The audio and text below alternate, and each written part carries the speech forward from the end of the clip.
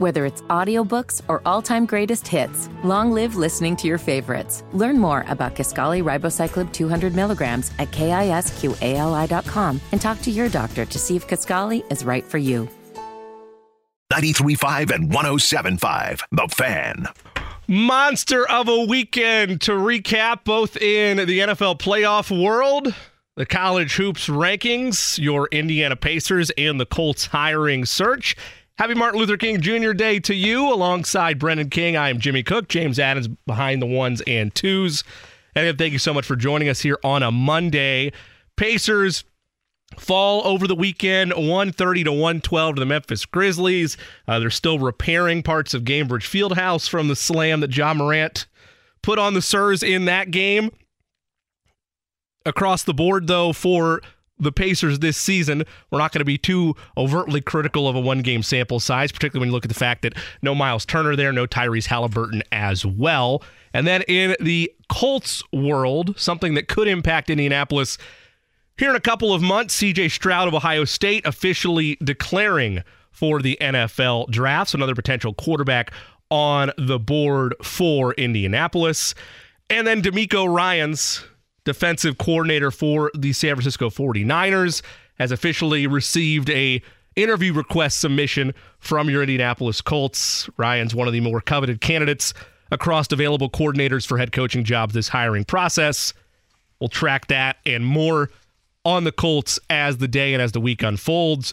BK, I know that DeMeco was an option on your list, somebody that had intrigued you in this hiring process in terms of coordinators out there the Colts might try to target.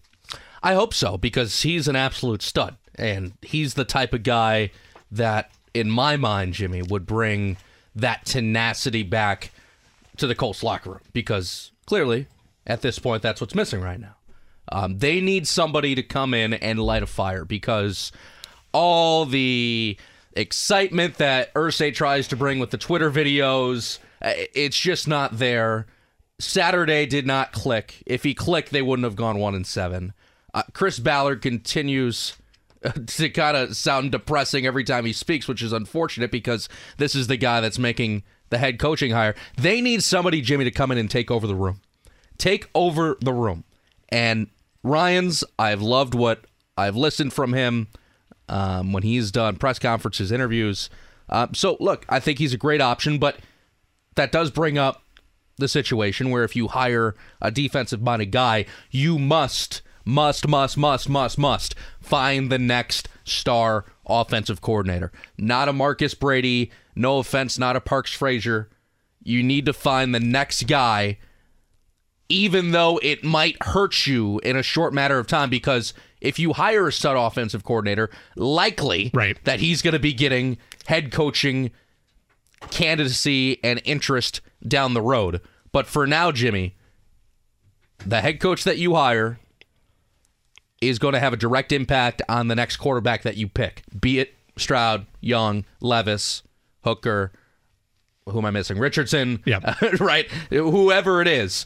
This is kind of a domino effect, isn't it? Because the first domino now is Ballard staying.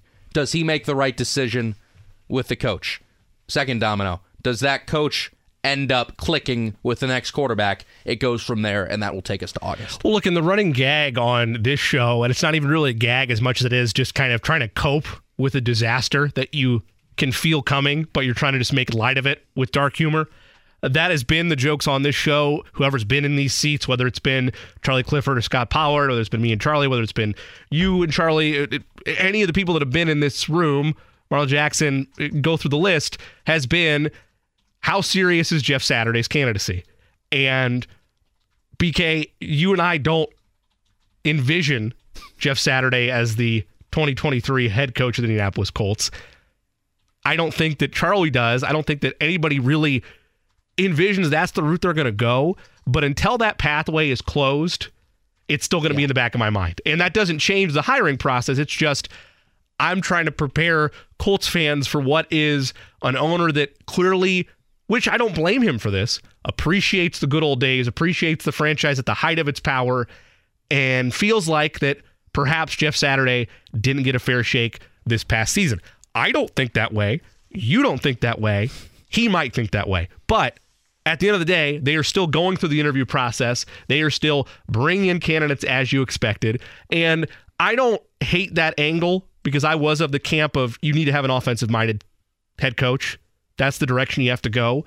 But if you bring in, regardless of age, somebody that is on the defensive side of the ball that is still able to, like you said, reset a pulse of a locker room, be a voice that doesn't sound fearful in front of the media, that doesn't sound fearful at just day-to-day activities, that sounds like, hey, I understand this is a franchise that used to pride itself on winning and hasn't been there for a while.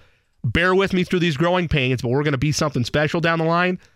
I'm fine with that as long as, to your point, you nail the offensive coordinator hire, because you need somebody that has a proven track record of at least developing or knows how to develop either a player or a system within whatever quarterback you choose. That is the biggest goal right now for the Colts through this hiring process. And as you put it, this domino effect they are undergoing right now. You know, Jimmy, I wonder, those that fly here to interview, if I was a Ryans or another young, up-and-coming, soon-to-be head coach, wherever it may be, I would ask about the Saturday situation, because it's no secret that Jim Irsay is enamored with Jeff Saturday, and Jim Irsay wanted that to work, and maybe still wants it to work. If I'm one of these young guys, you're about to commit 4, 5, 6, 7, 8 years of your life to this guy and this organization. My question is, hey, how much is the interim head coach that went 1-7 going to have an impact on me? Because if Jeff Saturday stays on as an advisor / offensive line coach / quality control coach and also goes back to ESPN, that'd be kind of weird, wouldn't it? He couldn't really go back to ESPN if he's the offensive line coach, if he's an advisor. Right. That'd be kind of weird, because he's going to have to comment in ridicule about the team, yet he's still advising Irsay. So my question, if I'm one of these candidates, would be, how much of what this guy says is going to have an impact on you, and in turn have an impact on me? It's kind of like, when you were a dating man, did you ever go on a date with somebody that would just not over their past person, ex? Sure. Same thing. Right. You're bringing in these young guys. Are you over your ex? Right. Because if you're not, I'm getting the hell out of here, Jimmy. Right. You don't need an elephant in the room that's going to be surprising you in week 6 with a cup of coffee. Yeah, it's a great point. And for me, in general, with the way they look at coordinators and the way they look at this whole hiring process, it makes sense on 2 avenues. If you want to go after the hotshot offensive coordinator, or the hotshot coordinator in general, that is young, that is very appealing, that is a part of these next generation of head coaches, I'm not necessarily saying because he doesn't have a glowing resume right now. I'm not saying the Brandon Staley's of the world, though he is part of that next generation of head coaches. I'm not talking about necessarily the Kevin O'Connells of the world, though he is part of that next generation of coaches. And both those coaches are now out of their first-round playoff matchups and out of the playoffs in general after this week.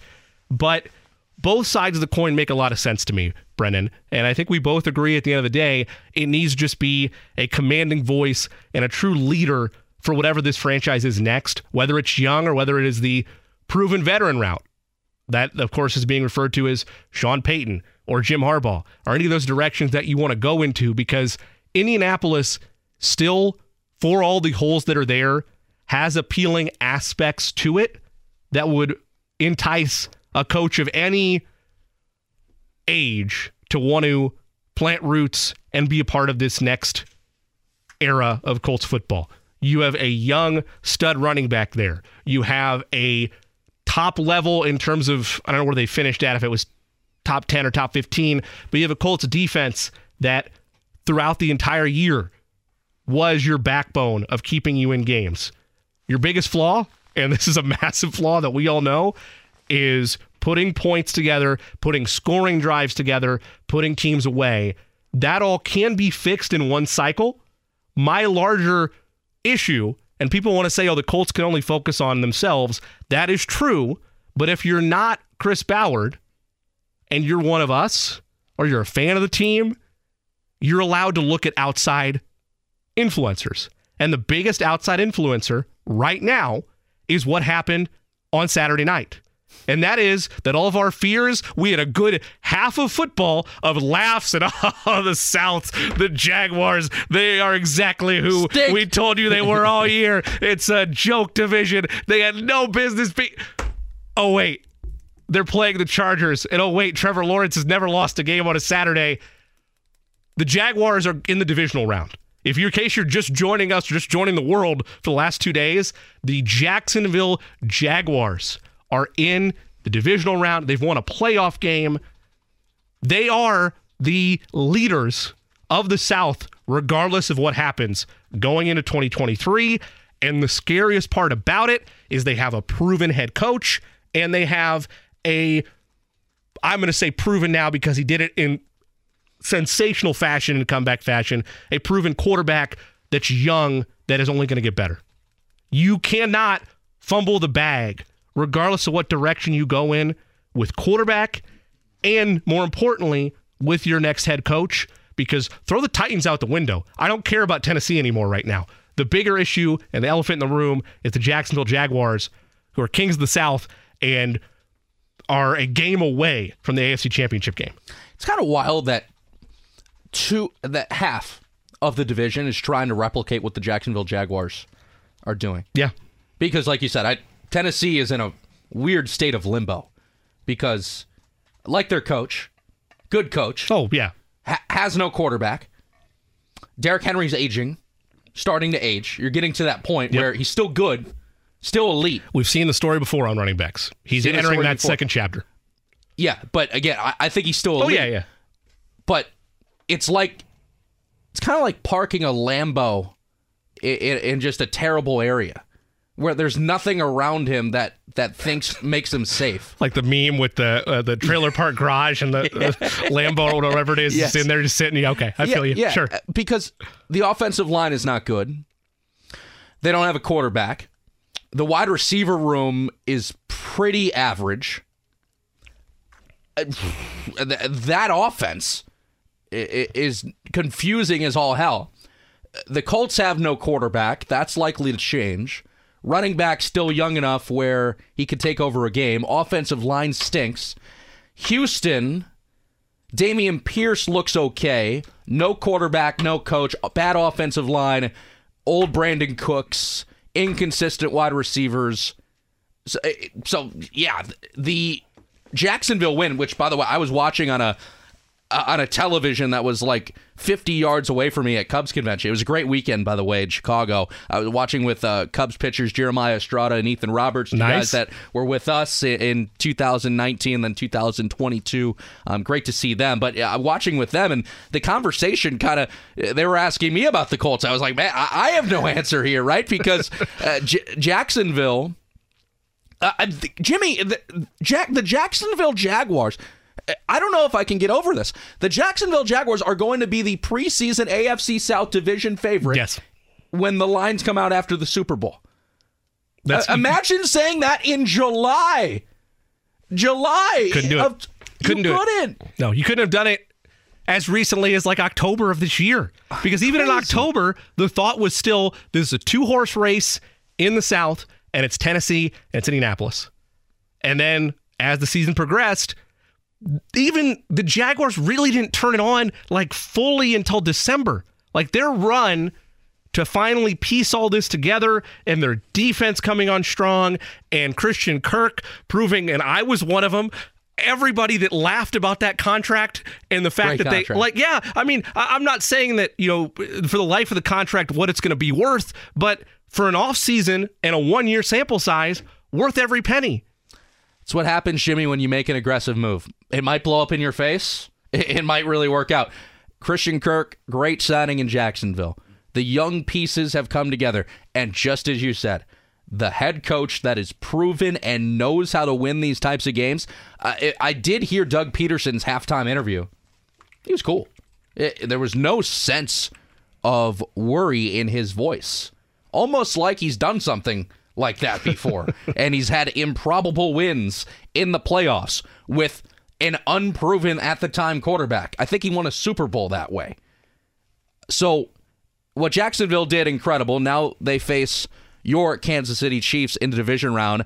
I thought it was really wild, too, to watch the Giants beat the Vikings. And all jokes aside from our group message yesterday in the Minnesota Vikings, is Daniel Jones now proving himself as a young quarterback? I think he is. But this is, and I'm not going on a limb here, but if someone wants to call it a reach, that's fine. We talked about Eric Bieniemy as a candidate last week. And I believe Scott asked me, why is he still being considered? Well, it's because he is a branch off of the Andy Reid head coaching tree. And again, a lot goes into this than just the head coach. We all know this. Fans of the game know this. People that have played know this. It's not just the coach that makes the organization, but it's a large part of it. Brian Dable, Doug Peterson, playoff winners this weekend. Brian Dable, Doug Peterson, branches of the Andy Reid head coaching tree. Again, you can also point to Matt Nagy. Look how it went in Chicago. He was a disciple of the Andy Reid head coaching tree. I'm not saying it always works. I'm just saying there's a long history, like anybody, like Parcells, like anybody you want to point at. There is always Bill Belichick. There are coaching trees where people that have studied under great minds doesn't always hit, but it can hit. And that's why I'm not saying, yay, rah, let's go get Eric Bieniemy as the next Colts head coach necessarily, but I am saying that's why he's always going to be interviewed, because they have Patrick Mahomes, of course, but also because Andy Reid and his assistants are so well respected around the league. That's why Matt Nagy is getting another interview, this time as the offensive coordinator of the Titans, I believe. I think, if I saw that correctly, over the weekend, the Titans, it's rumored that they're going to request to interview both Nagy and Bieniemy as their next OCs. So that's my point. Bieniemy would leave for another OC I don't think job? he would. I wouldn't. If I was him, I wouldn't. Right, but that's kind of wild that he's interviewing for an OC. And again, there's always a chance. Now that we're talking about it, now I'm worried. So I'm going to Google Eric Bieniemy and Matt Nagy to make sure I wasn't fooled over the weekend. I'm sorry, I've given you your midlife crisis, okay. Jimmy. It doesn't take much. But it doesn't take much with the Chiefs. It doesn't take much for me to have to double check and make sure. But anyway, that's my larger point, is that Andy Reid, he obviously has not had the same success as Bill Belichick. Why? Because nobody has had the same success as Bill Belichick as an individual head coach.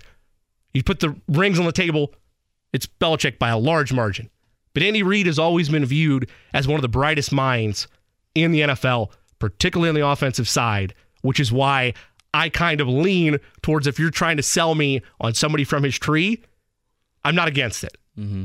Particularly with the turnarounds that happened. Like, let's say you get off to a slow start, like the Jags did, like the Giants kind of did at times. They didn't get off to a slow start, but they had their struggles throughout the year.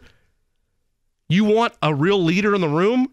Dable and Peterson, varying degrees of where their mountaintop has been, right? One's won a Super Bowl, one hasn't. But they're both from Reid's coaching tree. That's why I'm not against a potential Bieniemy hire. If it was me, though, I'm giving the bag to Sean Payton and Jim Harbaugh and being done with it. But I think you get a real proven guy in here, give him the keys, call it a day. The noise on Harbaugh, at least to me, over the last week has been a little too quiet. There hasn't been a Shefty, Tom Pelissero, Rappaport, like bombshell Harbaugh tweeting a little bit. Jeremy Fowler, by the way, was the one that tweeted about Bieniemy and Nagy interviewing for Titans. Go on. It's interesting. The Harbaugh noise has been a little too quiet. I don't know if I'm reaching, but when the noise gets quiet, Jimmy, in the NFL, that's when some stuff comes from the back door. It surprises you, and you get the, what is it about to be, 12:20 p.m. on a Monday crazy Shefty tweet that just goes nuts.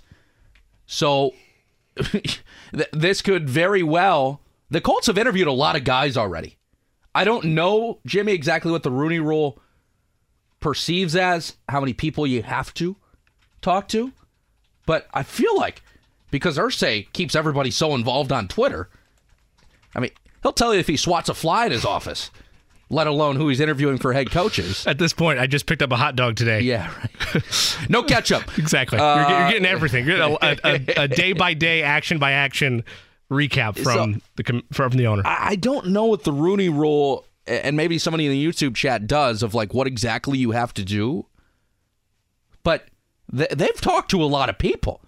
So, Jimmy, now that, especially with the C.J. Stroud news, I don't know if the Colts have their guy, if they know who they want, whether that's young Stroud, but you wonder if they were waiting on Stroud to make his announcement. Then you can hire the coach. Then you can decide what you want to do with possibly trading that number 1 pick from the Chicago Bears away from them. And by the way, 1:30, we're going to do a little NBA trade machine style with you. I'm going to give you a couple trade scenarios. You're going to tell me which ones you like, which ones you don't like. And again, Don Fisher coming up at 12:30. Pat Boylan, right? At 1 o'clock will be with us. We are, by the way, on the air until 2. Pacers and the Bucks. You're on MLK Day, so we'll squeeze in as much as possible. But, Jimmy, we call it the domino effect. It really is, because C.J. Stroud declaring for the draft, that's a big deal. In probably deciding who you want to go with, because likely you're going to end up with one of these guys, whether they know who they want or not. This is going to happen. It does open the door further, though, and I guess it was always there, right? Because the Bears would have had pick 2 had the Texans not, gone out and beat the Colts in dramatic fashion. Remarkable still. In Week 18. But now with the Bears is pick 1, and you were advocating a trade up a couple weeks ago. Anyway, yeah. But now... But I know the Texans wouldn't have done it. So. They wouldn't have done it. But now it assures, whether it's the Colts or somebody else, you have your pick of the litter. You have whoever you want at quarterback if you trade up to number 1 with the Bears. And if we agree, which I believe this is my feeling on it, BK, the 2, not surefire, but the 2 1A, 1B mock draft projected prospects, Bryce Young and C.J. Stroud. Let's continue the argument the Bears don't need a quarterback, because I don't think they do. Justin Fields, I think, is the future. They're not going to take one. Let's say nobody trades up with them. That means Houston gets first choice. Nobody trades up with Arizona. I don't think they're going to take a quarterback.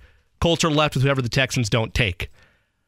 But that is assuming nobody tries to make a trade with Chicago or with Houston. If you're Indianapolis, at this point, when it's a divisional foe in the Houston Texans and you can get ahead of them, if you truly believe in whoever your number 1 quarterback is on your board, go make a trade with Chicago. Go do it yesterday. Because we talk about all the time how you have to focus on what's in your building, and that is fine. But if your absence and your inactivity allows the next generational quarterback to go to another division rival, and you're sitting and looking at that for the next 10 years, can't risk it. Cannot do it. If you believe in Young or Stroud, almost anything Chicago asks for, you make that deal happen. So in my mind. This is moving away from the head coaching hire and focusing solely on personnel. So no matter what happens, you're going to be stuck with having to face Trevor Lawrence / whoever the Texans pick 4 combined times a year. Correct. No matter what happens, Correct. Whether that's Stroud, Young. So either way, you better figure it out, because in all accounts, all these guys are going to get an opportunity to play. If they hit, they hit. They don't. But you're going to have to be the guinea pig of these guys, right, in the AFC South, right? And the point you make, Jimmy, is right on. Who has the most capital? I got a tweet the other day from someone asking verbatim, why would the Colts trade up? That's what they said. Why would the Colts trade up? Fair question. You have the number 4 pick. Why would the Colts trade up? Here's why. The Colts are one of the few, maybe one of the couple teams in this league, and this is why we're going to play the little trade machine game at 1:30, that have the ability to make a deal. And we had David Kaplan on this show. Cliff and I did my last one. And Cap, actually, this is from David Kaplan. Let me pull up this tweet because it is quite interesting. Anytime Cap's involved, my ears perk up. He was talking about the Chicago Bears. According to the Capman, the Colts, quote, reportedly are ready to put a deal together that would include possibly wide receiver Michael Pittman, potentially another player, and a bevy of draft picks. That right there. And whether you want Pittman here or not, that's kind of fill the gap here of who you let go. The Colts are one of the couple teams in this league, Jimmy, that have the ability to potentially either make a deal that's centered around draft picks or make a deal that's centered around players. A lot of the teams that could trade, be it a Seattle's not really in a position to deal their stars because they need them. And they made the playoffs, and they showed that they can get there. Maybe they're a quarterback away from getting deeper into the playoffs again, and the Legion of Boom returns. The Colts, Jimmy, this is a train wreck, a mess. It's not working. But the stars on the Colts, people still perceive them that they can help you. Here in Indianapolis, a lot of people are starting to turn on maybe a Leonard, a Nelson.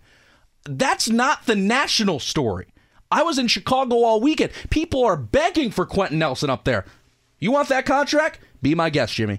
Yeah, I'm not. If somebody wants to take that off the Colts books, I welcome you with open arms, and I'll throw in a pick and some icing on top as well if that's the way that things unfold. That's Brendan King. I am Jimmy Cook. It was a massive weekend in the basketball ranks as well. Indiana back in the win column, dominating the Badgers of Wisconsin, 63-45 on Saturday. The voice of the Hoosiers, Don Fishers, will recap it all. Look ahead to the rest of the schedule this week for IU, which includes a trip to Illinois and hosting Michigan State on Sunday. Jimmy Cook and Brendan King here on the Fan Midday Show. Don Fisher is next.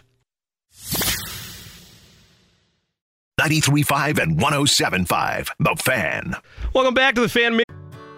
Whether it's audiobooks or all-time greatest hits, long live listening to your favorites. Learn more about Kisqali Ribociclib 200 milligrams at KISQALI.com and talk to your doctor to see if Kisqali is right for you. Midday Show, Jimmy Cook and Brendan King.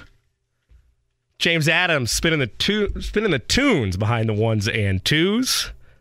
A lot of tunes to be played for happy Hoosier fans after Saturday's dominance of Wisconsin, 63-45, the final there. The voice of the Hoosiers, Don Fisher, joins us. Fish, nothing surprises you. Obviously, you've seen all there is to see in regards to action on a basketball court or on a gridiron, but one of the reasons I love Indiana so much, one of the reasons that I'm proud to call it my alma mater, is the ebbs and flows of a season, and the sky is falling one minute to happiness is back the next. We got the latter of that on Saturday. What were your takeaways from a very impressive second half that involved an 18-2 run by the Hoosiers to close out the Badgers at Assembly Hall? Well, probably the thing that sticks out the most to me about that ball game was the fact that Indiana came out and matched what Wisconsin put on the floor intensity-wise, especially at the defensive end, and neither team could shoot it in the ocean in the first half, which we all saw. But nevertheless, they took that first half intensity and transferred it to the second half, which is critically important. And, of course, they got their offense going a little bit and went on that 18-2 run that basically salted the game away and put Indiana in the driver's seat the rest of the game. So, honestly, the intensity level with which they played with at both ends of the floor was really, really good. And no question, it was the reason they won the game.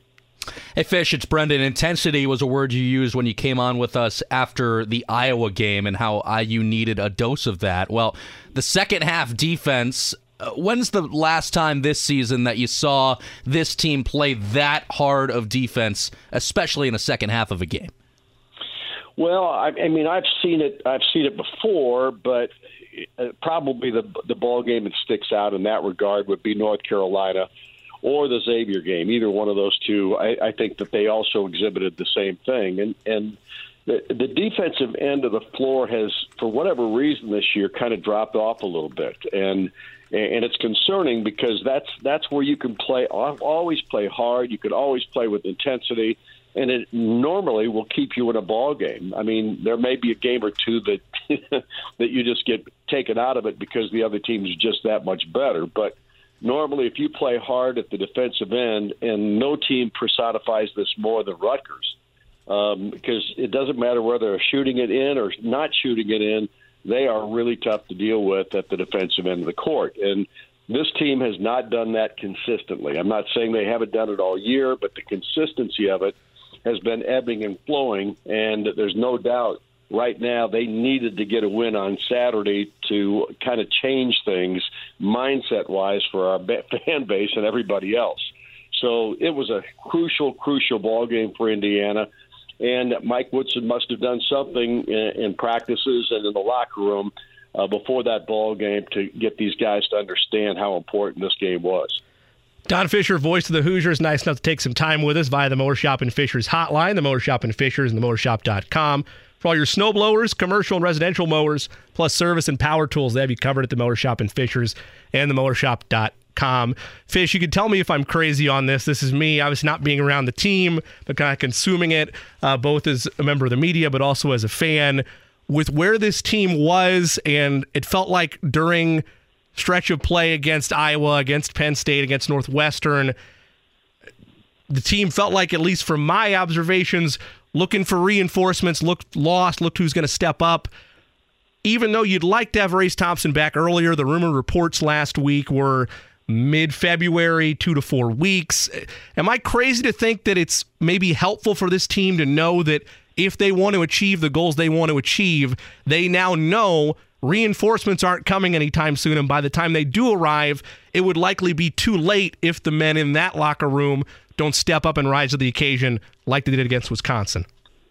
Well, I think that's probably the case. I'm not in the locker room either, right. Therefore I'm not hearing those conversations right. most of the time. And obviously I will query coaches and people around the program to get a feel for what's going on. But the fact of the matter is, I think Race Thompson's injury, X going out was a big factor. Yep. But when you lose a second guy out of your starting five, and it appears that guy's going to be out for a long time, it takes something out of you. And I think just from a mental perspective, especially young guys that haven't been around the block, so to speak, for all that long and haven't had to deal with something like this, I think it takes a little bit out of you mentally. Now, that's something that you've got to overcome, and you've got to overcome it quickly. And I can't conceive that Woodson and the staff didn't talk to these guys about that very thing. But you could see in the Iowa ball game, after he went out, it changed things pretty dramatically, especially at the defensive end of the floor,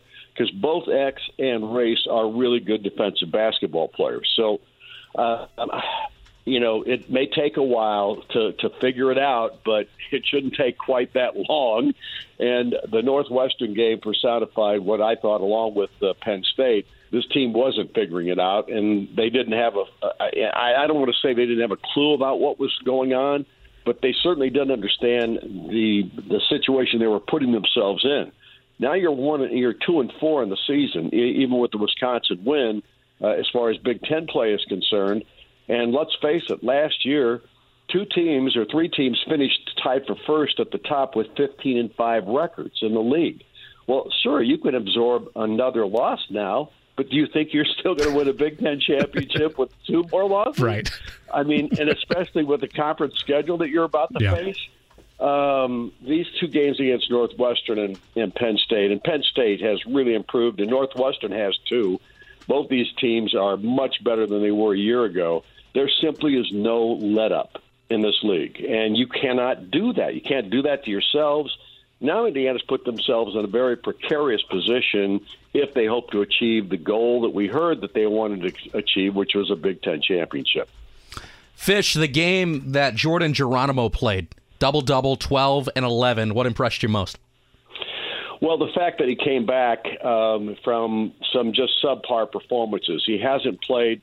I don't think he's played as well as he could possibly play this year. I don't know if it's been a playing time issue, the amount of minutes he's getting, that kind of stuff. I think players sometimes get enamored with all that and forget they've got a role to play, no matter what that might be, and whether they like it or not, they still have to play that role.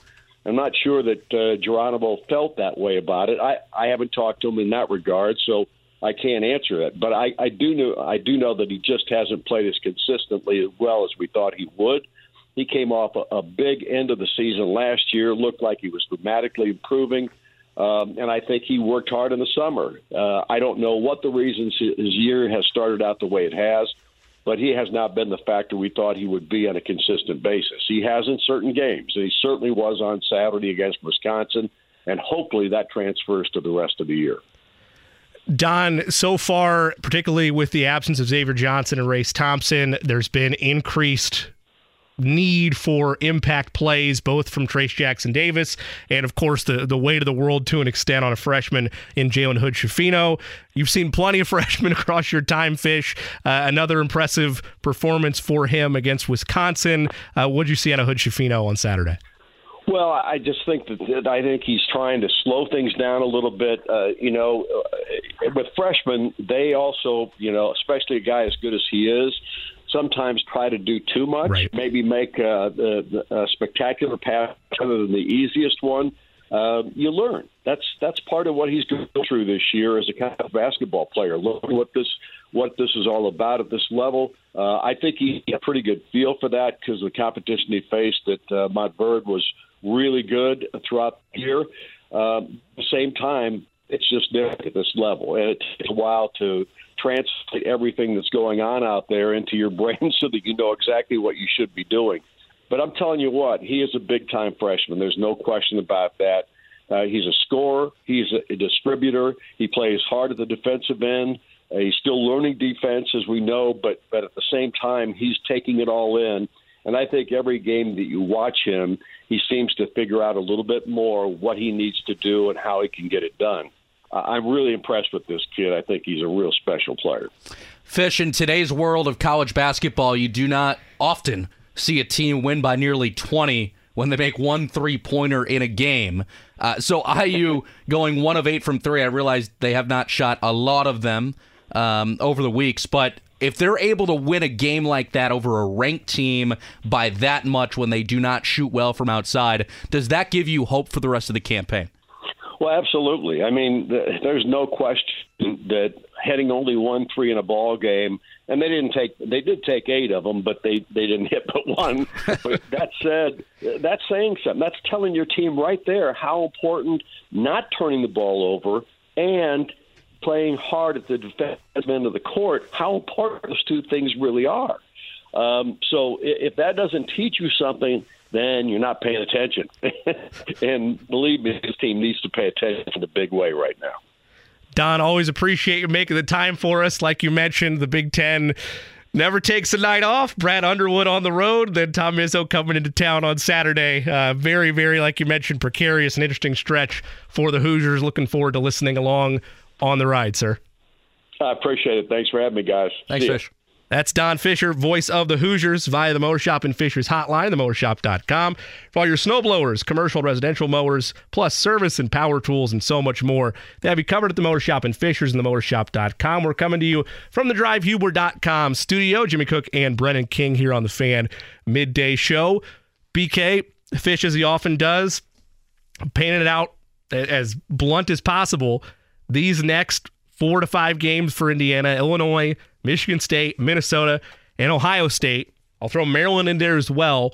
You got these next 5 before your first matchup with Purdue comes on the table, that at Assembly Hall.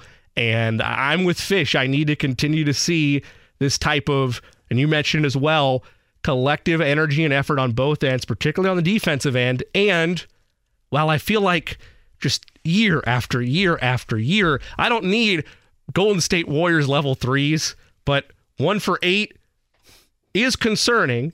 But to Don's point, and this is something I think that under Coach Woodson, Hoosier teams have continued to learn and adapt from. If you are ice cold from beyond the arc, everybody's still not jacking them up. They'll take them in system, they'll take them if they're open, but only 8 attempts. A year ago, maybe that's 15. You need to, as Don mentioned, take what's available to you, take what's most effective to you. Is it going to lead you to the top of the Big Ten? You're going to need a little bit more consistency from outside for me to feel that way, but the effort, particularly on the defensive end, is what impressed you the most. And it's what my biggest takeaway was against Wisconsin as well. Well, especially with what's coming up, as you mentioned, Tom Izzo will soon be at Assembly Hall, and Tom Izzo actually hosts the number 3 Purdue Boilermakers today. That's got to be a little spooky if you're playing a day game in East Lansing. Woo! That if you're not ready for that one, Jimmy, you are going to get blown out the door. But if there's one thing that Purdue has done well under Matt Painter, it's being ready for big ball games against the Boilers and the Spartans at 2:30. Yeah, last point I'll make before the break is you not only have to be ready for the dangerous talent that is all over the Big Ten. Imagine having, and you mentioned Brad Underwood, Tom Izzo, and then you're at Minnesota, which is a bit of a sneaky game on January 25th. That's a bit of a trap game because that's between Michigan State and Ohio State. Imagine having, in a matter, let's see, what is that? 1, 2, 3, 4. In a matter of less than 10 days, you have to face, you ready? Chris Holtmann, Kevin Willard, and Matt Painter. Woo! That's a Lions, Tigers, luck, and Bears, Mike. oh my Good type luck, of moment. Mike. Have fun. If I've ever heard it. Yep, to Don's point, the Big Ten is a beast. Never take a night off, and being shorthanded with injuries, there's a fine line between excuses and how you adjust from them. IU finally gets off the mat against Wisconsin. How do they respond on the road against Illinois and at home against Michigan State remains to be seen. We're going to step away. We come back. We'll update you on the Colts head coaching search and share who one gambling site has as the favorite to be the next head coach of your Indianapolis Colts. That after the break here on the Fan Midday Show, 93.5, 107.5 The Fan. Whether it's audiobooks or all-time greatest hits, long live listening to your favorites. Learn more about Kisqali Ribociclib 200 milligrams at KISQALI.com and talk to your doctor to see if Kisqali is right for you. 93.5 and 107.5 The Fan. It is the Pacers and the Bucks coming up at 2:30 from Milwaukee. Pacers have lost 3 straight. You know what? We're about to talk about gambling in a second when it comes to Colts possible head coaches. The Pacers are hanging on the hook right now. They got 23 wins. They need one more to cash it, baby. It was 23.5 heading into the year. A lot of people are waiting. They have not won since beating the Hornets. That was like a week and a half ago. It's inevitable at this point. Yeah, I know, but it's in the bag. If I didn't bet it, but if I have that bet, I'm like, all right, stop playing around. You've lost 3. Just do it, please. Let's give me my money. I didn't want this investment to have to sit in there all season. Let's just get it now, and let's be done with it, please. Let's cash it out. Get it done. All right, Colts head coaches. You can bet on anything nowadays. You can bet on who's going to be on the sideline, Jimmy. Who's it going to be? Well, per BK. the sports. Okay, I was going to say, because if I knew that, Brendan, man, you'd be making top dollars and be flying around with Jim Irsay. But Action Network had a piece on Friday that had the next head coaching odds for the Indianapolis Colts. So again, that doesn't fully take into account any recent interviews that have happened. But the front clubhouse leader, the front runner for the next head coach of the Indianapolis Colts is, thank you, Jim Harbaugh. Woo! Plus 300 odds. No violations for you, Jim. You can get out of those. You don't have to worry about violations anymore unless you're tampering. Otherwise, you're fine. Second there is Eric Bieniemy at plus 600. Ben Johnson plus 650. Leslie Frazier and Dan Quinn each at plus 750. And the dark horse, perhaps? Jeff Saturday plus 1,000. $10 to bet on Jim Irsay to do Jim Irsay things. That's actually very fun. It's a great value. Yeah. If you have that mindset and you have the tinfoil on and you think he doesn't think Jeff got a fair shake, he's going to give him another chance. If you're in that boat, plus 1,000 right there for you. I think tinfoil has been that's the phrase of this show. When it's all said and done and we're done hosting this show together, tinfoil will be the phrase that comes to. I think somebody should Photoshop a piece of tinfoil on top of the Colts horseshoe. And that should be the picture of the offseason. I think it should just be a banner that's covered in tinfoil. Nothing else. Just maybe a spray paint of 2023 offseason on there. But yeah, just a tinfoil banner. I'm right there with you. Is Ryan's on that list that you just had? Sorry if you closed it. No, I still have it. No, he was not, which again is why I'm... No. Plus 1,500. D'Amico Ryan's in the middle of the pack. That's not a bad number. That's, you know what? That's a little sprinkle type number. Any other names that your heart desires? I can give you the juice. Is Peyton even on there? Plus 7,500. All the way near the bottom. Reggie Wayne plus 9,000. Okay. And then, Peyton? Man, we are Is going. Peyton Manning on there? Sorry. My bad. I missed. When you said Peyton, I went Peyton Manning. Yeah. Peyton is on there. Sean Payton is plus 1,800. Peyton Manning is plus 7,500. Okay. So Peyton is actually on the list. Andrew Luck at plus 15,000. That's remarkable. Real value. Phillip Rivers plus 10,000. There's all kinds of just. Hey, if they want to keep up the high school list. Coach thing, if they want to keep it consistent, hey Phil, you've been coaching high school. Even though I will tell you, Phillip Rivers post-game head coaching press conferences would be must-watch television. Oh my goodness, I'd love it. Love every second of it, man. Shoot. Gosh, yeah, I would be all here for it, no doubt. And if I'm reading this article right from the Action Network, it seems like these odds, unless there's a promo that I'm missing on screen, are from DraftKings. So if that is the case, then we're no longer going at Australia Sportsbook down under dot whatever. This is legit sportsbook that is stateside that you're looking at for odds. It makes sense that Harbaugh's the front runner. I don't know if they go that path. I'd be fine with it just because I want somebody that has succeeded at this level in some capacity. Sean Payton and Jim Harbaugh, I love either one of them. I don't know how realistic they are, though. Couldn't imagine, like, your name is literally on the building.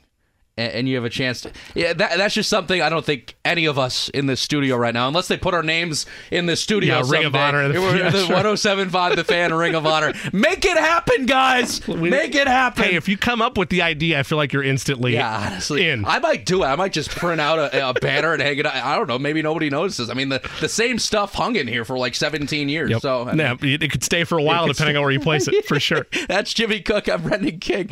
James Adams is here. It's the Pacers and the Bucks. That's coming up at 2:30. Again, we are hanging with you for another hour here from the DriveHubler.com studio. That's when Pacers pregame will take over. Speaking of the Pacers, Pat Boylan from the Pacers Radio Network. He will join us next to talk some blue and gold as the Surge try and break a 3-game skid. That's next on The Fan.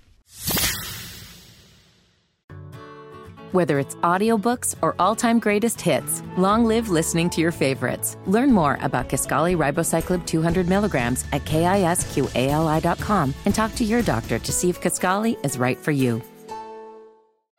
93.5 and 107.5, The Fan. You know what? James Adams might be challenging the great Eddie Garrison. He's in the parking lot at a minimum. He might be in the same gym. Eddie, you got to get back in here, man. No, just kidding. Eddie Garrison, Pacers pregame coming up at 2 o'clock. That's how long we are hanging with you from the DriveHubler.com studio. You're going to have to see him here in about like 20 minutes. I know. So he's going to be careful. He's going to kill me. Don't worry. One guy that won't kill me is Pat Boylan. We are always appreciative of his time from the Pacers Radio Network. Pacers and the Bucks coming up at 2:30. Pat, it's BK. Great to be with you. Pacers on a 3-game skid. Challenging one this afternoon in Milwaukee. Your general thoughts, my man? Well, my general thoughts have changed in the last 10 minutes. That's because Giannis Antetokounmpo, who was listed as probable going into the game, has now been ruled out. So this is obviously a major development as it relates to this afternoon's game. It's, of course, MLK Day, and this is a kind of a staple on the NBA's calendar, these day games on MLK Day. So always enjoy getting to do one of these during the afternoon on a weekday, which happens almost never. But from a Pacers perspective, that's obviously a major difference maker. The Bucks have been without Chris Middleton for nearly the entirety of the year. He's their all-star guard. And Giannis has missed 8 games this year, and they are 4-4 when he doesn't play. So they're about a 500 team without him. The Pacers have lost 3 straight. And this road trip coming up is not going to be easy, but they do catch a break here. Indiana, obviously, without Tyrese Halliburton, and we will see on Miles Turner. So it looks like each team's top player will not go today. Pat, TJ McConnell was often a pulse of the locker room, if you will. He's very honest and very thorough with his answers to the media. He spoke a little bit over the weekend regarding how the Pacers have adjusted or what life is going to be like without Tyrese Halliburton in the short term. Where were your takeaways for how much his absence was felt, particularly against Memphis on Saturday? Yeah, it's hard to tell on just a 2-game sample size. And there was a 2-game sample size without him earlier in the year. The Pacers went 1-1. Indiana has, ironically, arguably their best win of the season came without Halliburton this year. That was the win in Golden State, the Warriors, who have been arguably the best home team in the NBA this year. But, of course, you're missing Tyrese Halliburton. He's probably a top 20 player in the NBA. And when you miss a guy like that, it's a significant blow. Fortunately, the Pacers have only had to go 4 games without him, but they will go 2 weeks or about a week and 4 days at minimum more until he'll be reevaluated. I think one thing that helps a little bit is the fact that Andrew Nembhard and TJ McConnell are both pass first point guards with good vision. So it's not like, to use an analogy, if you are going from, a pass immobile type quarterback to all of a sudden putting a running type quarterback in as your backup. I think the Pacers are going to, and they have been running very similar types of offenses, and I think stylistically they look very, very similar. Now, when you're missing maybe the best passer in the NBA, that's obviously a big blow. A guy who scores 20 points per game, a guy who does it very efficiently. And, the Memphis game, Memphis comes in winners of 8 straight. They've got one of the very best records in the NBA that moved them that win into a tie for first in the West. They're rolling, and you can make a case they're the best team in the NBA. And I think it'll be interesting just to see in general how these couple of weeks go. I can't say you look at that one game and necessarily draw any conclusions. The Pacers kind of let one slip the night before against Atlanta. Right. But the positive there is they had a really good opportunity to win without both Tyrese Halliburton, and important to note, they haven't had Miles Turner too. And if you look at the games that Turner has missed in the Pacers' record, that actually has been a significant indicator of Indiana's success. So there is hope that Miles Turner will go today. I don't believe, as of this conversation here, there has been a ruling in either direction. Missing Halliburton is obviously massive. I do think they have the type of guys behind him to keep the same style of offense going. But missing Turner shouldn't be understated either. That's the biggest component of their defense. And I do think as Memphis is going on those runs, that's one area where you looked and you said, well, would it have been this dramatic without Miles Turner? Probably not. So both of those guys and their statuses will obviously be very impactful here on the Pacers in the short, medium, long term. Pat Boylan's with us on the guest line, brought to you by the Mower Shop in Fishers and themowershop.com for all your snowblowers, commercial and residential mowers, plus service and power tools. Pat, as mentioned, I know the Memphis game kind of ended up being a wash towards the end. One of the positives, Chris Duarte with 25 points, 4-9 from 3, made all of his free throws. I know rumors are swirling in his direction, maybe from the outside, not asking about that, but just for as long as he's on the team and seeing the floor, how big was that performance for him? I thought it was the biggest silver lining of a really tough night on Saturday. Chris Duarte had gone through just there are droughts, but then what Chris Duarte was going through the last 8, 9, 10 games, he was shooting under 20%, numbers way, way, way below what you would have expected. And when you start to look at, okay, if you don't have Halliburton and Turner, we'll see here, but you haven't had Turner for 3 straight games, where can you pick that up? Well, there's an obvious scoring load that you need to pick up. That duo combines to score about 38 points per game. But Chris Duarte, if he could get on track here, he could help soften this blow. They haven't really gotten any significant production from Duarte since he went down with that injury. He was out for over a month. I think it's realistic to expect the guy to take some time to get back into the flow of things, both physically and mentally. And so I think he could be a really interesting X factor, if you want to call that, here on a guy that could help soften the blow over the next couple weeks of Halliburton. If Indiana could get a bigger contribution and maybe something resembling what he did on Saturday night, if they could get that over the next couple of weeks or a significantly improved Chris Duarte, that's something you haven't had lately, and it's something you probably weren't counting on having. And if you could get that, then that could help soften the blow of not having Halliburton. So I think it could be really significant, and I think it'll be really interesting to watch how he plays these first couple of games on the road trip. Can he build off of it? Will it just be, one strong game, or can he turn it into multiple ones? And as a lot of shooters are, sometimes you see the ball go through the rim, you have a good game, and that can be enough to kind of flip that switch for you. So I think that's a significant hope here for Chris Duarte, and I think he could be somebody that is a difference maker if he could get his play back up to the levels of where he's been when he's been healthy in his Pacers career.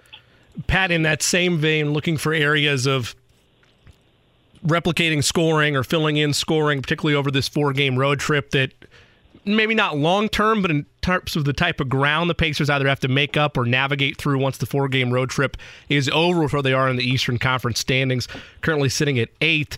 Benedict Mathurin gotten a couple of starts with the Pacers shorthanded at times. I know that he, like everybody on this team, are pretty accepting of their role. So my question isn't about him starting, but it's over the fact that I believe 41 the last 2 games, 16 in the loss against Memphis. What have you seen in that 2-game sample size, and where will he need to be at his best or most efficient for this team over this 4-game road trip? He's obviously had a terrific rookie season, but the last couple of games, the last few games, if you want to include the Knicks game when Tyrese Halliburton went down in the third quarter, it seemed to me like he's been very understanding of, okay, more weight is on my shoulders here. I need to do more. I need to be more aggressive. And I need, to help carry the load here without Tyrese Halliburton. I think he's a very intuitive individual, and I think he understands that. Now, to be able to perform while understanding that is a completely different question. It's one that he's answered very positively here in these couple of games without Tyrese Halliburton. And I think when you look at areas that the Pacers could bridge this gap without Tyrese as he hit this tough road trip here, we just talked about Chris Duarte, and you're in a situation where it can be tough if you have to rely on rookies, but the Pacers are a really young team. And so I think the rookies and second-year guys like Duarte will have a lot to say on how this couple-week stretch goes. And from Mathurin's perspective, from the Pacers' perspective, I think they're going to need a top-level contribution from Benedict Mathurin. And so I think it'll be a good test for him as he gets a little bit more weight on his shoulders. He's in the starting lineup. He goes up an option. And frankly, without Turner, he maybe goes up a couple of options late in games. Is he the third option, now the second option? Or at times when he's rolling, I think he could be the first option in late game scenarios. How does he handle that? And then Andrew Nembhard, he's somebody that was just terrific in those 2 games earlier in the year that Halliburton missed, had a tough shooting game in the game against Atlanta, and then nobody really had a great night besides Duarte against Memphis. But I think you're watching Nembhard too. This guy is as solid as they come, especially for rookies, especially for young players. So I think you're pretty confident that he's going to continue to be solid. But when the Pacers had that just almost miraculous win in Golden State without Tyrese Halliburton earlier this year, it was Andrew Nembhard who stole the show. I'm not saying you need 30 and 10 out of Nembhard, but I do think if he's able to step his game up as he has more weight on his shoulders, as he's taking over the point guard role, that could be really significant. I think both of the rookies, the first 2 draft pick rookies, there's Kendall Brown in the mix, of course, too. But I think the top 2 rookies have both had excellent years so far. And I think they're going to be in situations here in the next couple weeks where they're getting a lot more opportunity, and it'll be interesting to see how they respond. Pat, clearly there are no easy games in the NBA. You already touched on Giannis being ruled out just recently today. No Chris Middleton. Kind of underrated news, Joe Ingles, who really has taken over those minutes for Middleton, had been playing really well with Giannis. He's also out too. So the Bucks, they're going to be playing some young guys too. So you just talked about Mathurin and Nembhard having to step up and the absences that the Pacers are facing. Could this be looked at as a decent measuring stick game just because the firepower, it seems like, on both sides are pretty similar with the young guys that'll be in action? Yeah, it's interesting. I think Turner's availability will go a long way in determining that. I think this would be the type of game where if the Pacers were healthy, if they had Halliburton, if they had Miles Turner, you'd say, okay, you know what? Without Giannis here, this is still a road game against a very good team. But without Giannis and without Middleton, you never say a road game, especially for a team this young, is one that you should win. But I think if you were at full health, you'd look at this and say, hey, this is a tremendous opportunity, and good teams win games like these. And so it's a good opportunity to see if we can continue along the path of being a good team. Without Tyrese Halliburton, I just think it throws it all a little bit too haywire at the moment. We haven't gotten to see enough games without him. And the thing about Tyrese that's so tough about losing him is Nembhard and McConnell are great passers, but the Pacers have so many guys that are either having career years or one of the best years of their career this year. And I don't mean to discredit what they are doing and their work to get there by any means, because I think that is a significant storyline. Miles Turner stepping into a bigger role and being able to do so consistently. Aaron Nesmith coming from Boston and being able to step his game up. I think all of these individual storylines are very significant and worthy of praise with what they've been able to do themselves to get here. But part of that equation is Tyrese Halliburton. You play with arguably the best passer in the game, and everybody around you gets a little bit better. And so when you don't have a guy like him, life is, I think, just a little bit tougher for everybody else. Not only do they not have him, but it just throws you a little bit out of rhythm. There's a chemistry dynamic to this as well. So I don't know that I'd necessarily look at this game as a measuring stick or anything like that, but I do think it's an opportunity. You don't have Tyrese Halliburton, but the Bucks don't have arguably their top two players. The Pacers have never won at Fiserv Forum. When the arena was built, the Pacers' last win came at BMO Harris, the previous arena. So I think all cards are on the table here, and you don't really know what to expect. But if Giannis was playing without Tyrese Halliburton for Indiana, you'd go, this one is really, really tough. You're going to maybe need a sort of night like you did in San Francisco against Golden State earlier this year. You look at it without Giannis, and the equation to me is very different. I should have scooped a 10.5 last night. It's mine. It's +6 now for the Spurs. Not saying I'm not going to back them. Pat, that's not a question for you. That's just me ranting and reminiscing about sadness and my a lack of intelligence there to jump on that train last night. I want to shift gears to a different Pacer, one that you've been tweeting about quite a bit lately because he's been in for the injured Miles Turner. Isaiah Jackson, 7 block shots at one point the other night, joined the likes of Miles Turner, Roy Hibbert, Jermaine O'Neal, the last Pacers to do such. How critical has he been, particularly on the defensive end, in the stay of Miles Turner? Oh, by the way, I just took my gambling training that the NBA sends out to just to be totally clear, no comment. Oh, yeah. Sorry. No, that's a great point. That is a great point. I don't want to get Pat in trouble. Pat didn't say anything regarding gambling. Pat doesn't use any gambling apps. I will sign an affidavit for you if you need me to, Pat. My apologies on that. No, nothing to apologize for. All tongue in cheek there.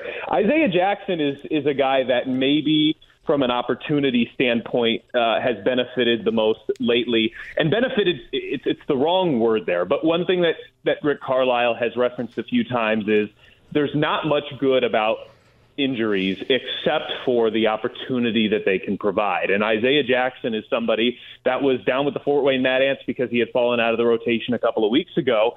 And it's not an indictment on Isaiah Jackson, but it's more of the way that I think Rick Carlisle has adjusted to feeling like the Pacers play their best, which is he's moved Jalen Smith basically from the starting power forward to the backup center. And then by default, it moves Isaiah Jackson from a backup center role into a role without minutes. And so that's the tough life of the NBA, is something like that can happen, and it can be nothing of your own doing to be the reason that you're losing those minutes. I think it's something that a guy like Rick Carlisle and the just respect he has from all the years, the NBA championship, he'll be a Hall of Famer. I think it's something that he's able to do and it not cause issues where a younger coach might have to massage egos a little bit more than somebody with the pedigree of Rick Carlisle. But Isaiah Jackson basically lost his rotation spot because the Pacers wanted to play smaller. So Miles Turner, as he's been out, it's provided a terrific opportunity for Isaiah Jackson. And he's somebody that, I mean, if you just watch him, the guy has just an abundance of raw skills. I mean, he could hit his head on the rim. He's a lob threat in the way that the Pacers don't otherwise have.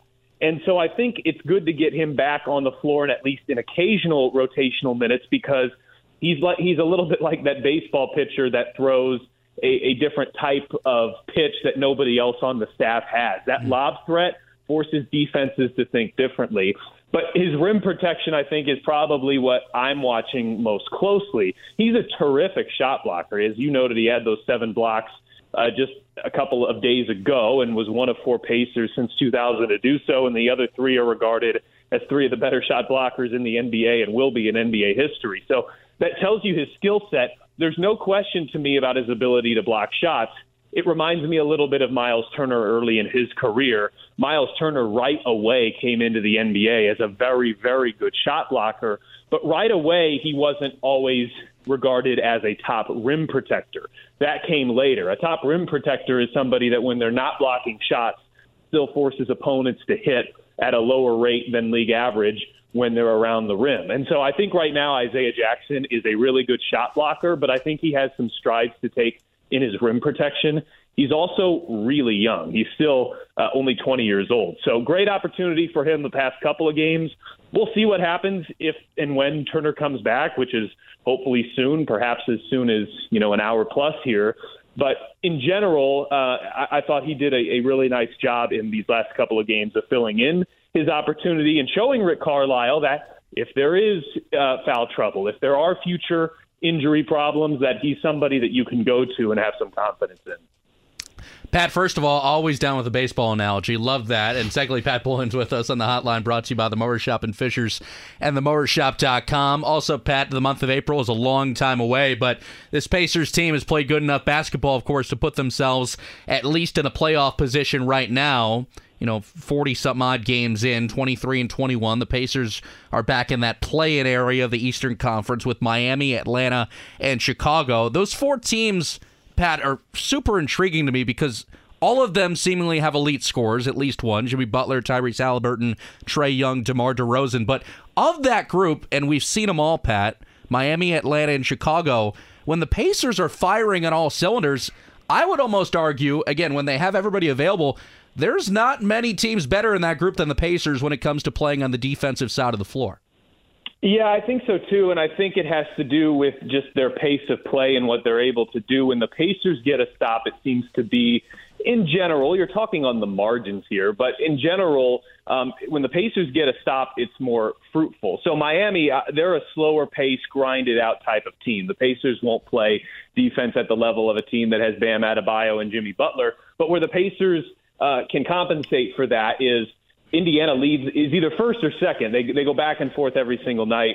In fact, with the Memphis Grizzlies for fast break points off the turnover, stats like that, the Pacers are very, very good in. And so while they're not the early 2010s Pacers that played with a slow pace and grinded and really made you work every possession on the defensive end, this iteration is a team that, by the way, is still looking to improve defensively. They feel like they've got steps they can and need to take by the time we're talking about games in April. But I think one thing that this group does such a good job of, and Tyrese Halliburton leads this charge, and then everybody else, I think, has been understanding of the advantage that they have in these type of situations. When the ball is off the rim and a Pacers player grabs it, it is a full sprint to the other end of the floor. And I think that's in a large reason why the Pacers offense has been as successful as it has, because they haven't had to face set defenses, I think, as much as most teams in the NBA. The toughest thing to do is when you're pulling the ball out of your basket and then you have to walk the ball up the floor and the defense is set. That's the toughest defense to score against. So the Pacers say, we got the athletes to run.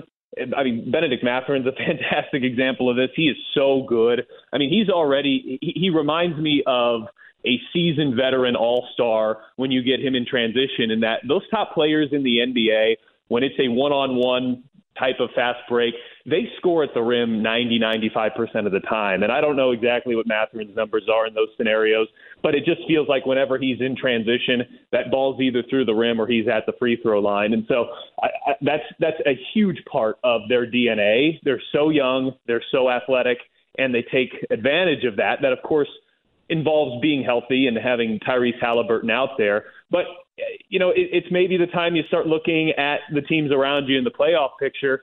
I think it could potentially be an interesting playoff race because you've got the Pacers who, to this point, are significantly overachieving based on standards that were set outside of the building before the season. And then you've got a few teams behind them. Miami's gotten their act together, but a few teams behind them like Chicago, Toronto, maybe Washington, that are underachieving. And so you've got the Pacers overachieving with a few teams that have a lot of key names on them and big names on them, especially in Chicago and Toronto, that are behind.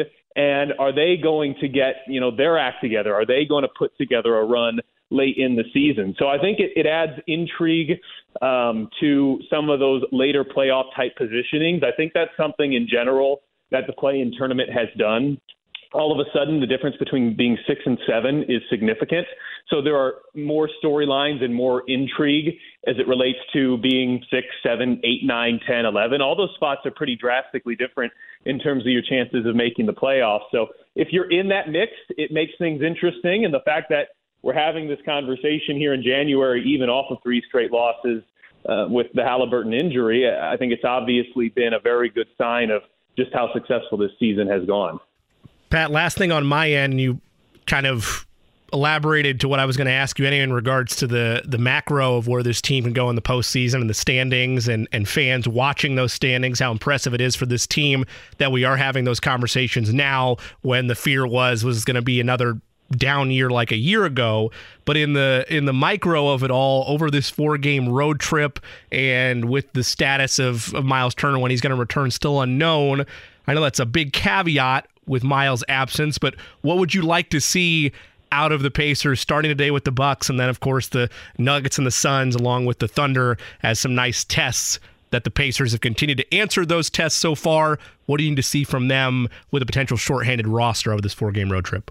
Well, if the Pacers were healthy, I might give you a number. I might say I think 2-2 on this road trip would be really successful. I think if they went 1-3 and all these games were close, that you wouldn't view that as maybe a positive, but it wouldn't be a bad road trip. It's just, for me, it's so tough to prognosticate without Tyrese Halliburton, and just we haven't seen enough games without him. So I think, to me, the general answer to that question will be this.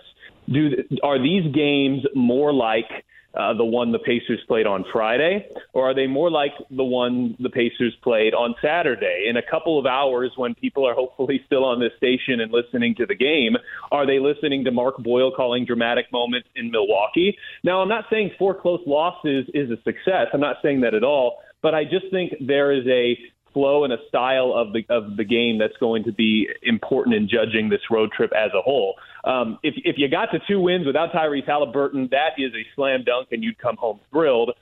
But in general, are you playing competitive games and are you giving yourself a chance to win at the end? And if you're doing that against 4 pretty good teams, then I think you're going to be ultimately, as long as you can pull some of these out or even one of them out down the stretch, I think the quality of play will be the more significant thing to watch here. And it's also just tough to judge this road trip because, as we've discussed a few times, it's hard to know exactly what Milwaukee is at home without Giannis and without Middleton.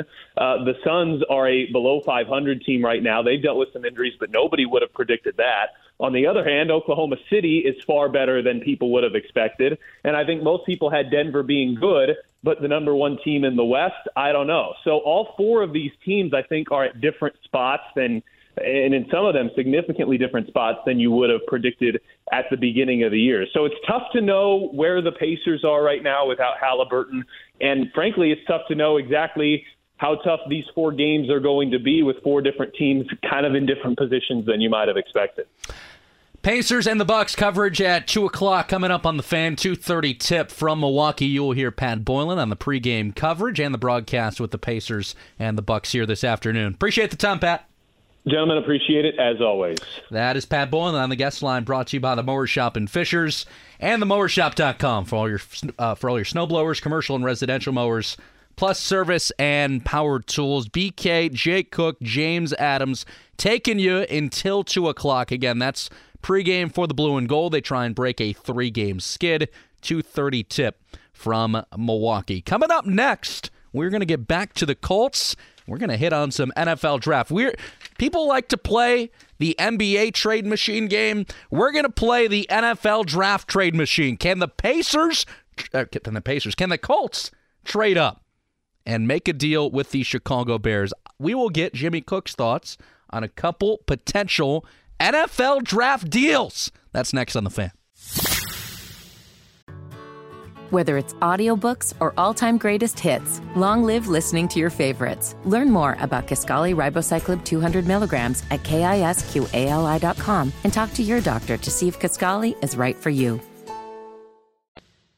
93.5 and 107.5. The Fan. Jimmy Cook and Brendan King here on The Fan Midday Show. Happy MLK Day to you. Pat mentioned it. That's an important date on a lot of different calendars, but in particular the NBA calendar. Full slate of hoops on tap today, including your Indiana Pacers. Tip-off at 2:30. Pregame coverage starts at 2 o'clock right here on 93.5, 107.5. The Fan. Pat Boylan, Eddie Gill, Mark Boyle, Eddie White. Full slate of action, plus a Pacers game against the Bucks mixed in there as well. Not going to want to miss any of that action here on The Fan.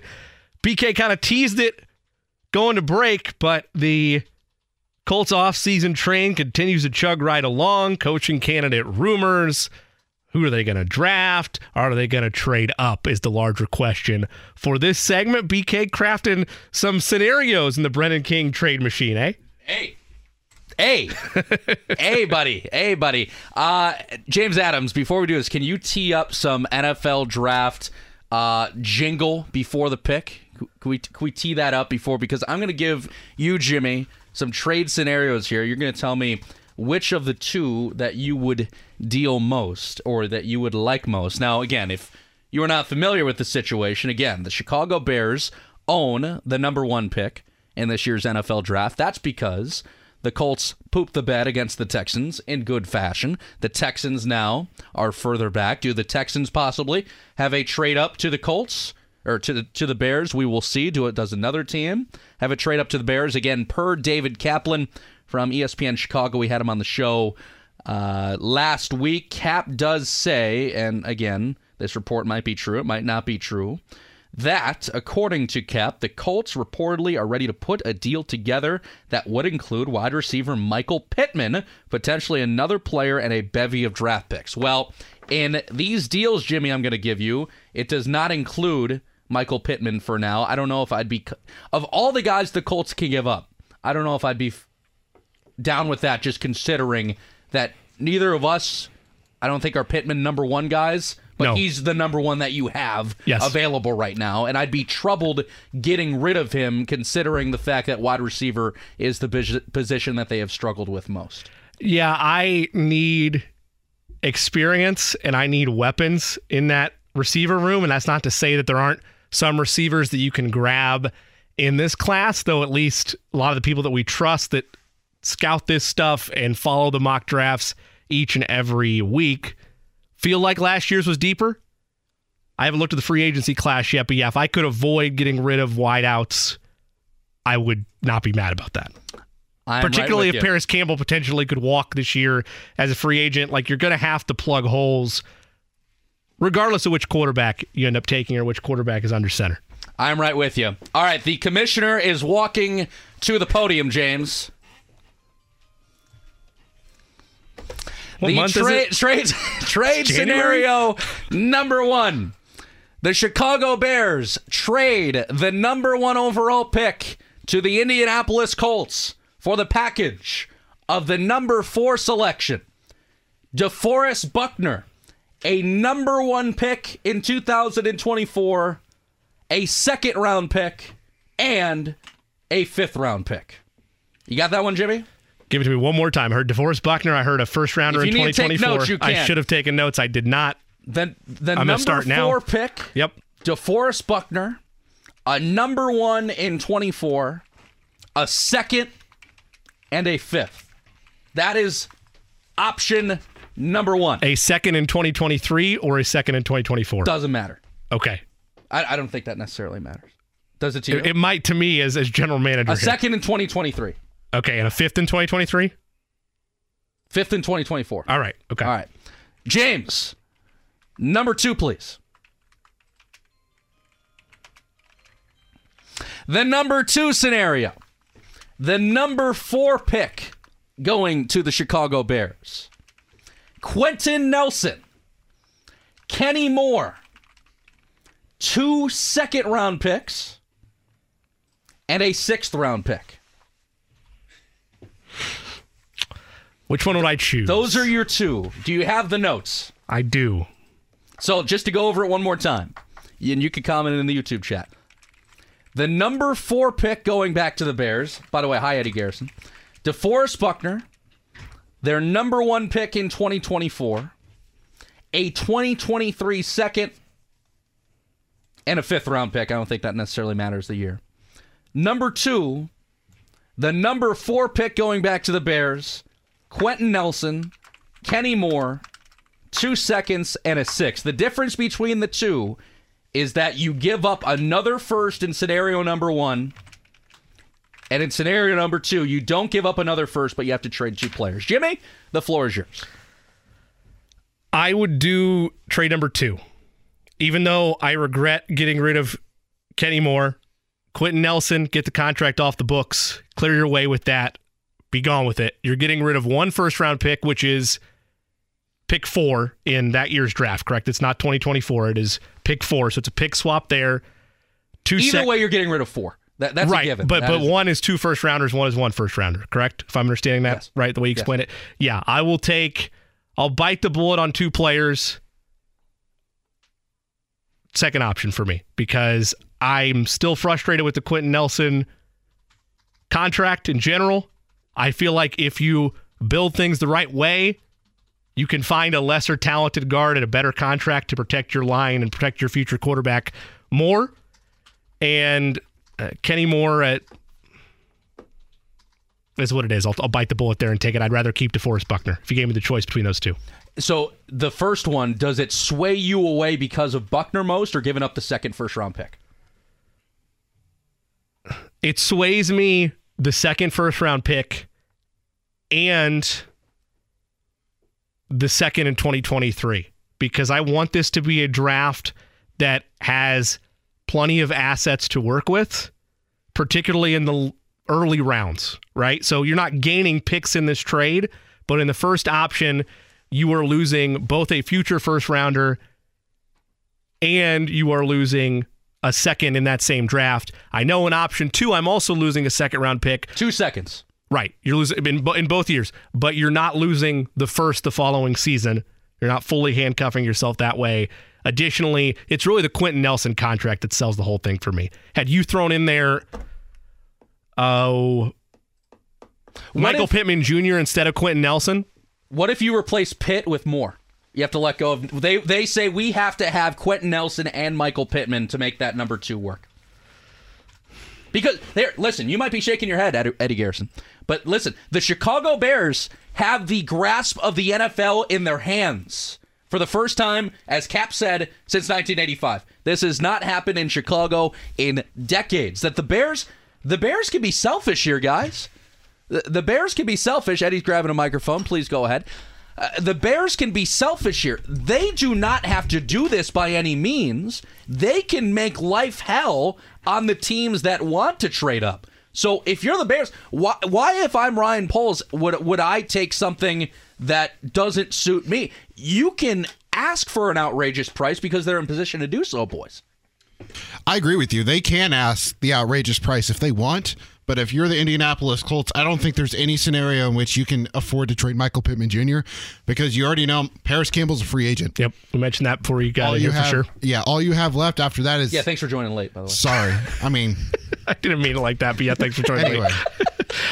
Who day, boys. Eddie, fresh off of a nice trip to Cincinnati, enjoying a little Bengals playoffs there. Here's what I would counter with, Brendan. Keep Nelson, that's fine. They want Michael Pittman Jr.? No. I will give you, but I'm going to need a little bit more draft capital. So maybe a 4th or a 5th from them. Because I'm going to offer up Jonathan Taylor. Ooh. I need draft capital back, but I will give up Jonathan Taylor instead of Michael Pittman Jr. or Kenny Moore. If that's the counter, I say Kenny Moore, Bears say Michael Pittman, I say Jonathan Taylor, but I'd like some more draft capital. Because this is just how I grew up around the NFL, paying running backs, and he's going to demand, assuming he has a nice bounce back, stay healthy campaign, by the time his contract's ready, by the time franchise tagging is done, he's going to demand a fair amount of money on the open market.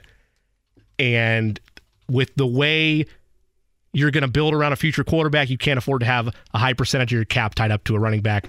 Trade Taylor now while his value is highest. See, this is why we're even able to have this conversation, because the Bears have the money. The Bears have $100 million in cap space to play with, so they can take on a Nelson contract and probably still be able to pay JT.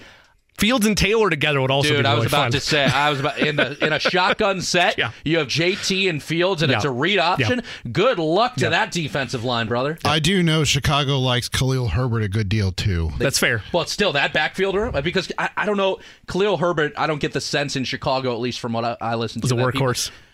I don't get a sense that people think he's a number one. Right. Yeah. You have him as a change of pace or as a thunder and lightning type. David Montgomery's kind of in that same field of. He's a free agent. Yeah. So whether they choose to bring him back, he's already older too. So I don't get a sense from what I listen to and the people I talk to up there that they think that Herbert is a true number one. So I mean, if they can get their hands on JT, now again, this is clearly hypothetical. Would the Colts brass be comfortable enough to do that? Is this all worth Bryce Young instead of CJ Stroud? Well, unless Jim Irsay says the green light, if it's a Chris Ballard decision, Nelson's name being on the table eliminates any conversation there. That's the option I chose to answer your question. No, I don't think Colts brass would be comfortable with it, because even though I think you should be able to admit mistakes as a general manager and correct them versus just sitting in your error, that would be Chris Ballard admitting that he was wrong on the extension he gave Quentin Nelson. So no, I don't think they would do it for that reason. Just knocking stuff over now. Jimmy, this is such an emotional segment. At least the cap everybody was on. Yeah, that's true. What happened to your Star Wars? It's at home. It's dirty. Okay. It's in the dishwasher. I was gonna say. Yeah, that was a good bottle. What was I gonna say? I was telling you that Quentin Nelson, the Colts brass, they're not going to make that move. Chris Ballard doesn't have to admit anything for people to know that contract was. I know. You could watch. Pride Colts is a powerful thing, BK. You and I both know it. Watch Colts highlights from the last 9 weeks, and you can tell that offensive line was in bad shape. I think it's an unbelievable conversation. And it's only January, and these conversations are only going to grow and swirl, particularly as the Colts continue to interview candidates. And then whenever that media availability happens for the next head coach, you get a clear direction, depending on how transparent they are, with what the next coach wants at key positions. But here's why we even bring up Buckner, Nelson, Moore, Pittman. The Colts are one of the few teams that can include that in deals. There are not many teams around the league that would be fine giving up their star assets for their franchise quarterback, because most of these teams want to pair a Bryce Young, a CJ Stroud with the dudes they have. If you're Seattle, you cannot afford to get rid of a DK Metcalf because you want that franchise quarterback to have DK available.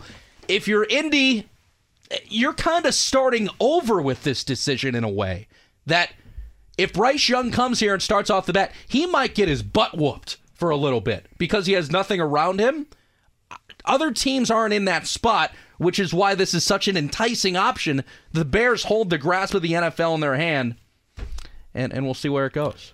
Yeah, it's all of it is thrilling for me on that front, and as we continue to track that and track the Colts head coaching search, those will be the type of rumor mill positions that continue to operate both on this show and throughout the NFL world, with the playoffs still very much active and interviews still pending in that regard. We're going to take our final break. When we come back, we'll have 2 bets for you to close the day, perhaps some hockey bets from BK as well, and get you set for Pacers Bucks. Final predictions and more on the other side. Back in a moment on The Fan. 93.5 and 107.5, The Fan. Welcome back to the Fan Midday Show. Jimmy Cook and Brendan King. Oh, I know what you're talking about. I didn't tell James either. No, I'm trying to keep everybody happy. It's all right. The contingent of the command center rests on my shoulders. We have to do this on the fly now. James, press the index button on the hotkey screen. Oh, no. And then go to the tab that's labeled Essentials. Right above that. No. Right above that. There you go. Top left corner. There you go. Fire away.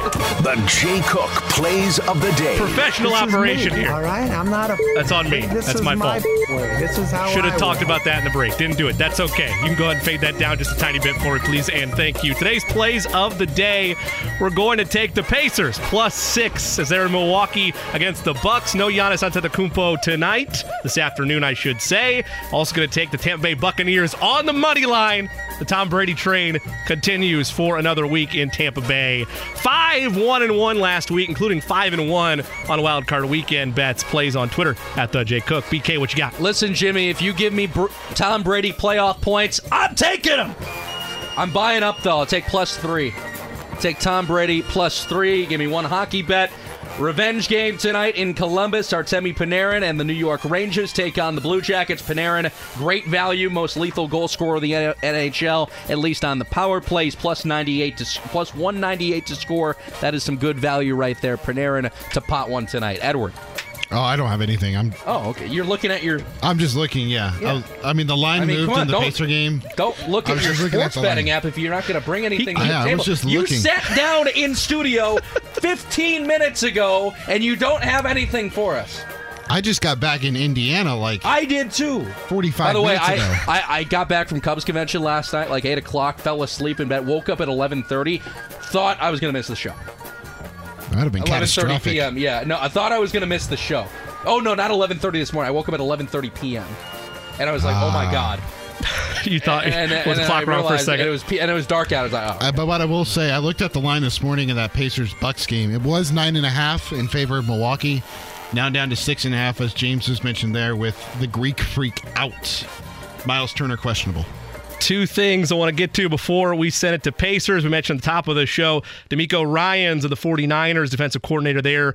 Colts submitted a request to interview him as their next head coach. They also put in a request to interview defensive coordinator Wink Martindale of the New York Giants. So there's two names that continue to flush out of the rumor mill on West 56. We get closer and closer, hopefully a hire for the 21st head coach in Indianapolis Colts history. Did you see fantastic Twitter work by the Giants that they put out the Madagascar clip?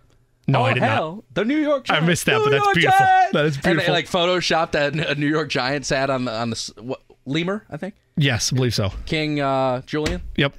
It's one of the best. Tip the one cap. of the best kids movies of all time. Tip the cap to social media departments across sports, but particularly after a playoff victory. Tip the cap there to the Giants for certain. That's Brendan King. I am Jimmy Cook. James Adam did a great job behind the ones and twos. Eddie Garrison joined us for a bit as well. Thanks to Pat Boylan and Don Fisher. Indiana Pacers pregame show upcoming on the other side. Pacers Bucks. Mark Boyle, Pat Boylan, Eddie Gill, Eddie White, the whole crew. Stay with us right here on The Fan.